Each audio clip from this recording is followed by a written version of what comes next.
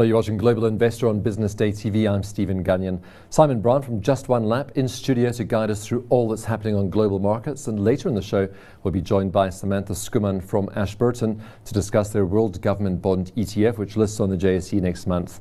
All that coming your way shortly. First, though, a quick look at what's been making the headlines. The drinks maker Coca-Cola has reported strong quarterly earnings despite struggling with a shrinking market for its core products. The world's largest soft drinks maker swung to a loss from a profit as a result of a $3.6 billion charge related to a new tax law. But strong demand for vitamin waters, teas and coffees boosted organic revenue to $7.5 billion. Staying with results, but shifting to the automotive industry, where French car maker Renault posted record sales and profit for its full year. Operating profit jumped 17% to €3.8 billion, while revenue increased by 15% to just shy of €59 billion. In the wake of the results, the government's calling on the company for a clearer succession plan and deeper integration with alliance partner Nissan. And multinational retailer Walmart is taking a page from Amazon's playbook to boost its online sales, and it's turning to the cloud. The company is in talks to buy a stake of at least 40% in Indian e-commerce firm Flipkart. Here's more on that. Walmart's cloud network may finally be making some rain. The world's largest brick-and-mortar retailer posted its strongest quarterly growth since 2009, thanks to a 50% jump in online sales in the third quarter. Fueling it, nearly half a decade and millions of dollars of investments into 6 giant server farms, each of them larger than 10 football fields, says Reuters correspondent Nandita Bose. So the cloud essentially helps Walmart store data on customer purchasing behavior, right? Pricing, inventory, a lot of core retail processes that were earlier stored on different servers around the company can now all be consolidated, bought together under these huge server farms and can be crunched together. In a sense, Walmart is taking a page from the Amazon playbook, using the data to quickly adjust pricing and tweak offerings. Despite the fast growth, Walmart is still light years behind Amazon, with less than 4% of U.S. online retail market share. Amazon has over 40% of that pie. But Amazon isn't just using its own cloud business called Amazon Web Services, or AWS, to crunch data for its own retail business. Hosting other businesses on the AWS cloud has become one of Amazon's fastest growing businesses and is bringing in big money. Ross Gerber, president and CEO of Gerber Kawasaki. Well, I think it's very smart for Walmart. You know, Walmart finally got with the program and realized Amazon was going to really hurt their business, and their online business has been growing. But paying Amazon for their services doesn't necessarily help Walmart's cause. So it makes a lot of sense for them to invest in here. And also, as such a big company, having their own infrastructure makes a lot of sense. Investors are so far giving Walmart's cloud strategy a thumbs up, and the stock has outpaced the overall market rise in the past year and defied a sagging retail sector. But now that it's in the cloud business, the battlefront with Amazon has expanded, and investors will be watching whether Walmart can take back some old ground and claim some new territory as well. Well, Simon Brown, founder of Just One Lap, joins me now. Simon, thanks very much for coming in. So let's start with the broader market picture. Of course, the US closed today for President's Day, but we had the best week of gains in 6 years last week, but that followed 2 weeks of pitiful losses. It did, and in fact, that collapse we had, the 10% down, whatever it was the fastest 10% loss in the history of the S&P. Really? Wow. 9 days down, I think it was 9 or 7, whatever, it was the fastest. So we had that massive sell-off, sparked in part by inflation, in part by the VIX ETN exploding.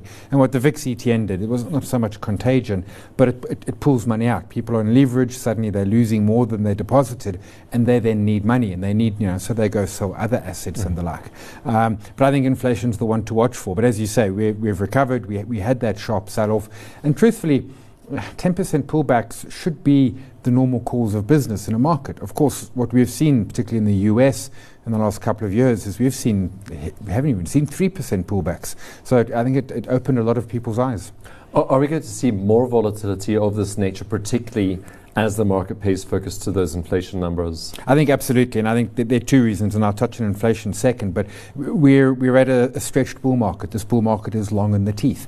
Not to say it can't continue for more percentage points and more years, but certainly it's long in the teeth, which means every sort of hint that this might be the end of it is going to cause a bit of panic and therefore aggravate the selling. And that's to be expected. But also to your point around normalizing of data. I mean, we've had incredibly low inflation now for close on a decade. We've had incredibly low interest rates. We've had bond yields in the negatives in developed countries in Western Europe. And it's not that we're moving to high levels, it's that we need to revert to normal levels. But we're used to this drug of cheap money.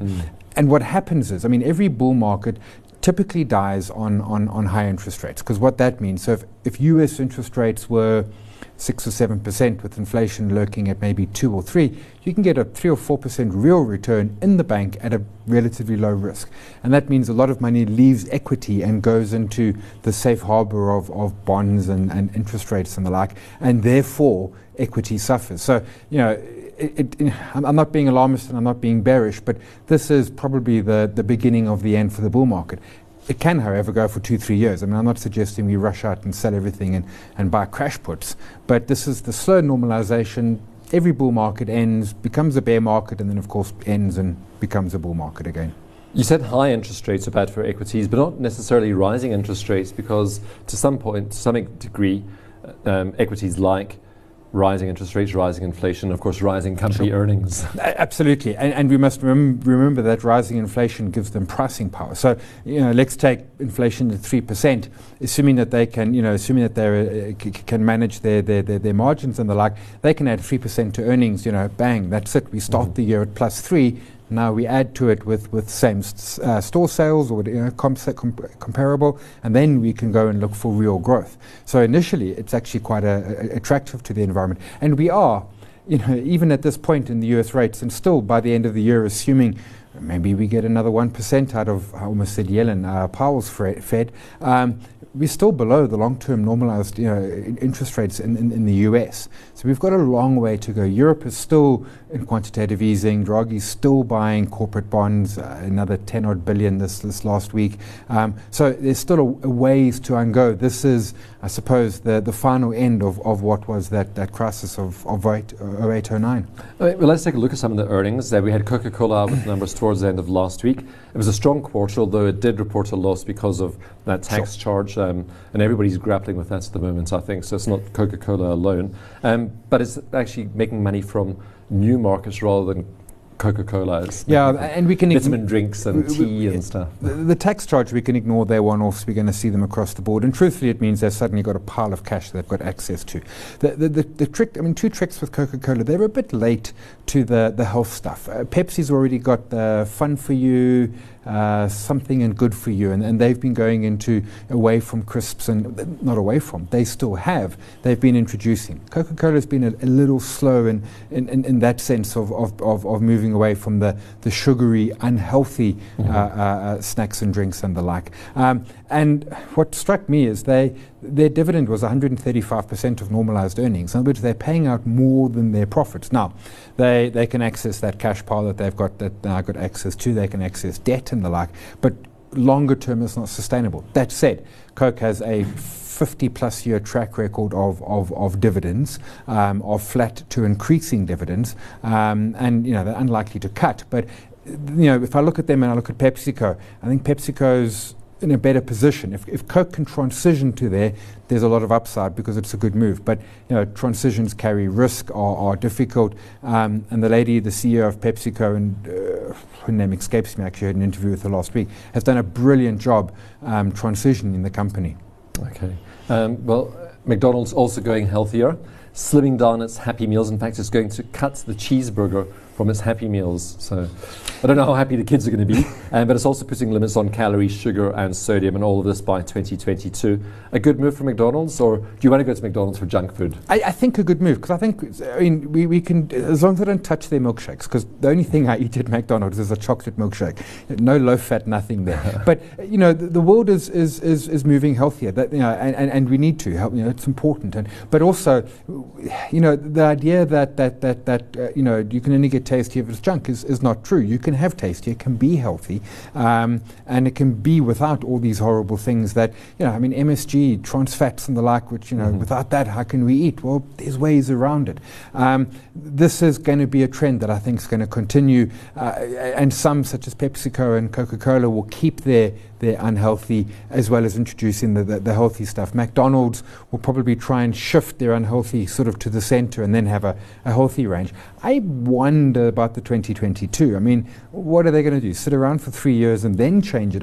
I get that there's process, but I don't know how. I don't know. Maybe there's more to this than I'm aware of, but it seems like a slow shift. Okay, well, another company that's shifting, Walmart. So it's now in talks to buy 40% of Flipkart, which is the Indian e-commerce company. And of course, a massive market for Walmart to get a grip on. And I think a clever move. You can try and compete with Amazon in the US, and they haven't really made it work. Amazon is just completely and absolutely dominant in that market in every such way. From Prime membership to Whole Foods and 1 hour delivery and that sort of thing in certain markets. So move to a market where Amazon is there, but much like South Africa, no real presence, no warehousing and the like. India is a giant market. It's plus billion people. It is a growing market. And you can essentially start not from scratch. Flipkart's obviously going, but Flipkart's getting that momentum. And when Amazon does arrive in India, which I expect that they will do with a lot more vigor in terms of warehousing and distribution and the like, you've already got an established player. It's more of a fair fight. Whereas in the US, very much Walmart versus Amazon was not a fair fight. Walmart was absolutely struggling. And to start from your own, Walmart has struggled with offshore expansions. I think of Walmart Mexico. I think of Massmart locally. I was about to say Massmart. I think partnering, taking a chunky but minority stake, I think it's a clever move. It still comes with risk, but I think it's a clever way to get into e-commerce. Pick another territory, pick an established player, and let's see how that plays out. Okay, and then maybe a word on Nestlé's results. I don't know if you looked at those, but it's under a bit of pressure, particularly from activist shareholders. So what struck me, they own L'Oreal, a big chunk of it. Yeah, and the 23 billion euro stake. Why? The mistake that Nestlé's made is where McDonald's is doing in 2022 and Coca-Cola is doing slowly, but which PepsiCo's done well. And I'm not saying get rid of your Nestlé chocolate slabs and your Kit Kats and the like, but bring in your health product. And yes, they've got Nestlé water and they've got infant formula and they've expanded, but they obviously haven't expanded well enough, and they've moved into some non-complementary. I don't see how chocolate and L'Oreal fit together, and I'm not the experts on either. Well, the chocolate I am perhaps, but I get it. But it seemed weird. Even as a strategic investment? Yeah, but I like companies to really stick to their knitting and to stay within, in a sense, to stay within their lane and to look at health alternatives and to maybe look at health chocolate and waters, which they do, and the like. So stay within that allied industry rather than rushing off over here and deciding we'll take a strategic stake in something else, which is not your core competency. 23% is nice, but you haven't got control. You've got a bit of board seats. It's a weird deal in that sense. So I, frankly, on the side of the activist shareholders there, maybe a bit of a shake-up needed in the Nestlé space. Well, it looks like it could be coming. We have to leave it there just for a moment. We're going to a break. When we come back, we take a look at the Ashburton World Government Bond ETF. That's with Samantha Skuman. Don't go anywhere.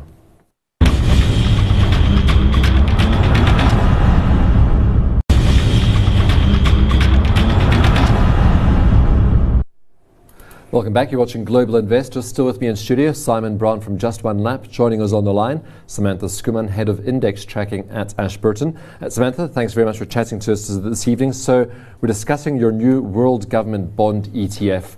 Why a World Government Bond ETF? Who wants that? Why a World Government Bond ETF? Thanks for having me on the show, Stephen.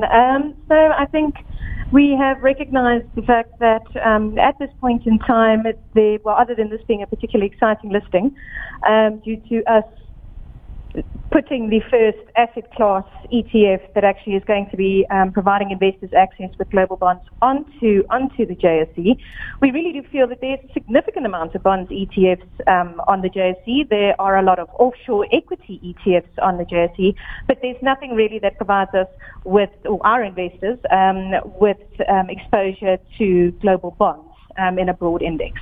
How about the timing for this, Samantha? Because one could argue it might not be the best time to be buying global bonds. Yeah, definitely. Look, so for us, it's not really a timing play. It is really more what the market needs. If we have a look at whether or not it would be a good idea to diversify a portfolio by including global bonds within a portfolio construct, the answer is an obvious yes. How to then more efficiently include a global bond portfolio is very limited in terms of choice for the South African investor. So from a South African perspective, you need to either then forex your cash offshore and try and get access to those global bond markets in that specific manner.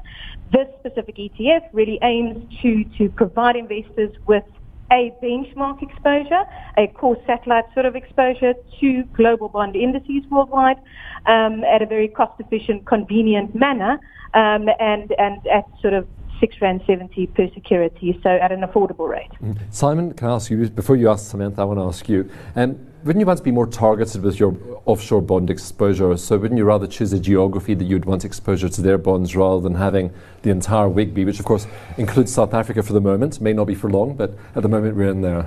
No, I wouldn't, because I'm going to pick the wrong territory. What I might prefer is a more sort of G7 or you know, a series of emerging, you know, of large developed economies rather than a global, because so I can get that and get my sort of Western Europe yields and my North America. But the idea, you're going to get modest yields out of it, probably. I imagine that these G7 style countries are dominant. What you're going to get to a degree is a currency play, and of course in the short term that might hurt against you. But I take Samantha's point. I think it's important that it is, bonds are a part of it. And I used to think the most boring thing in the world. Maybe I'm just getting old. But the idea of the classic investment style of take a bond, hold it to maturity, let it do what it does. Don't view this as even a 3 to 5 year view. View this as a part of your asset allocation running over decades. Samantha, so Simon pointed out that you might want G7 exposure, Western European and American, and of course most of the exposure in the WIGB, I suppose, is weighted towards America, Western Europe and Japan, 20% exposure to Japan. Do you then get a little bit of a yield kicker from some of the other constituents, such as South Africa, which is offering a higher yield? So yes, Stephen, we did do a bit of comparison between sort of the G7. The city also brings out a developed market WIGB only versions of these specific indices. And what we did see is although the emerging market exposure at this point in time in the WIGB is benchmarked at 2%, so there isn't a significant emerging market exposure, but that emerging market exposure in times of emerging market growth and growth, but where emerging market yields are increased, does provide a little bit of a kicker into your bond performance. Samantha, Simon here. Are you going to pay distributions, or will this be a total return ETF? We will be paying quarterly distributions, Simon. And those are going to be fixed rate coupons rather than floating notes, aren't they? Yes. I suppose there is some safety in the WIGB because, as we know with South Africa, you have to be investment grade to be part of that, and if we do lose our investment grade status on our local currency debt by another ratings agency, we're not out in the WIGB anymore. So there is some security there for investors, isn't there? Yeah, and look, at this point in time, I think we should also be cognizant that the South African exposure within the WIGB, the WIGB is a very, very widely utilized, largely benchmarked index. So in ZAR terms, is roughly, in USD terms, the South African exposure is roughly 9 billion. But that really only equates to 50 basis points of the actual index. So even though there is South African exposure in the index, it's not a significant South African bond exposure that actually makes up that specific index. Now, Simon, looking at that graph there, and you talked about currency exposure, and you can see over 1 year, as a result of the rand strengthening so much last year and the dollar weakening so much last year, the WIGB index returned 8% in dollar terms, but minus 4% in rand terms. But that could just as easily go the other way next year. And I mean, long term, you know, I think the rand's probably going to 10 over the next year or two. But, you know, let's go forward longer. Does anyone think that the rand won't hit 20 to the dollar? Not because of necessarily a collapse in our currency, but because the rand will weaken against the US dollar and other global, if nothing else, by the inflation differential. So you get, and as I say to folks, you know, you're going to get a 100% uplift over the long term just from your currency. In the short term, noisy, messy, you know, all of that sort of thing. But 100% uplift just in your currency over the longer term, as well as then obviously the yield coming through. So the currency strength, you know, if you wanted to trade it and do it short term, different story. If anything, what this currency strength does is give us opportunity to buy assets such as this and other offshore assets at better prices, you know, for South Africans. Yeah. I mean, Samantha, who's this likely to appeal to? Will it be to institutional investors who can get that offshore bond exposure without using any of their offshore allowances? Absolutely. So I definitely think that there's a definite institutional play in this specific product. I think it's also they can get as much of it as they want and they require. There's a lot more flexibility. It's listed on the JSE. You can buy, you know, you can purchase 1 million, you can purchase 100 million. There's no pressure when you actually go and forex your cash offshore. You go through the entire schlep and it's costly. It's an administrative burden. The other thing for institutional investors is it also doesn't count towards their offshore allowances because it's a listed ETF on the JSE. So there's plus points on the institutional side. From a retail perspective, it's just that cost-efficient, convenient and affordable exposure. So we'll be listing this at roughly around about R6.60 per security, depending on what the index level looks like at that point in time. And I think it's just providing retail investors with the opportunity to be able to utilize that powerful global bond diversification in their portfolio structuring and strategies in order to enhance their risk and return profiles. Absolutely, from both sides. Samantha, what sort of total expense ratio will you be targeting? Obviously, the bond, it's not alive, so you don't know, but what would you be happy with in a year's time in terms of a total expense ratio? In terms of a total expense ratio, we are targeting 45 basis points. So 0.45%. In terms of a management fee speak, it's currently will cost the investor 34 basis points, and that's of course exclusive of that. Sound reasonable?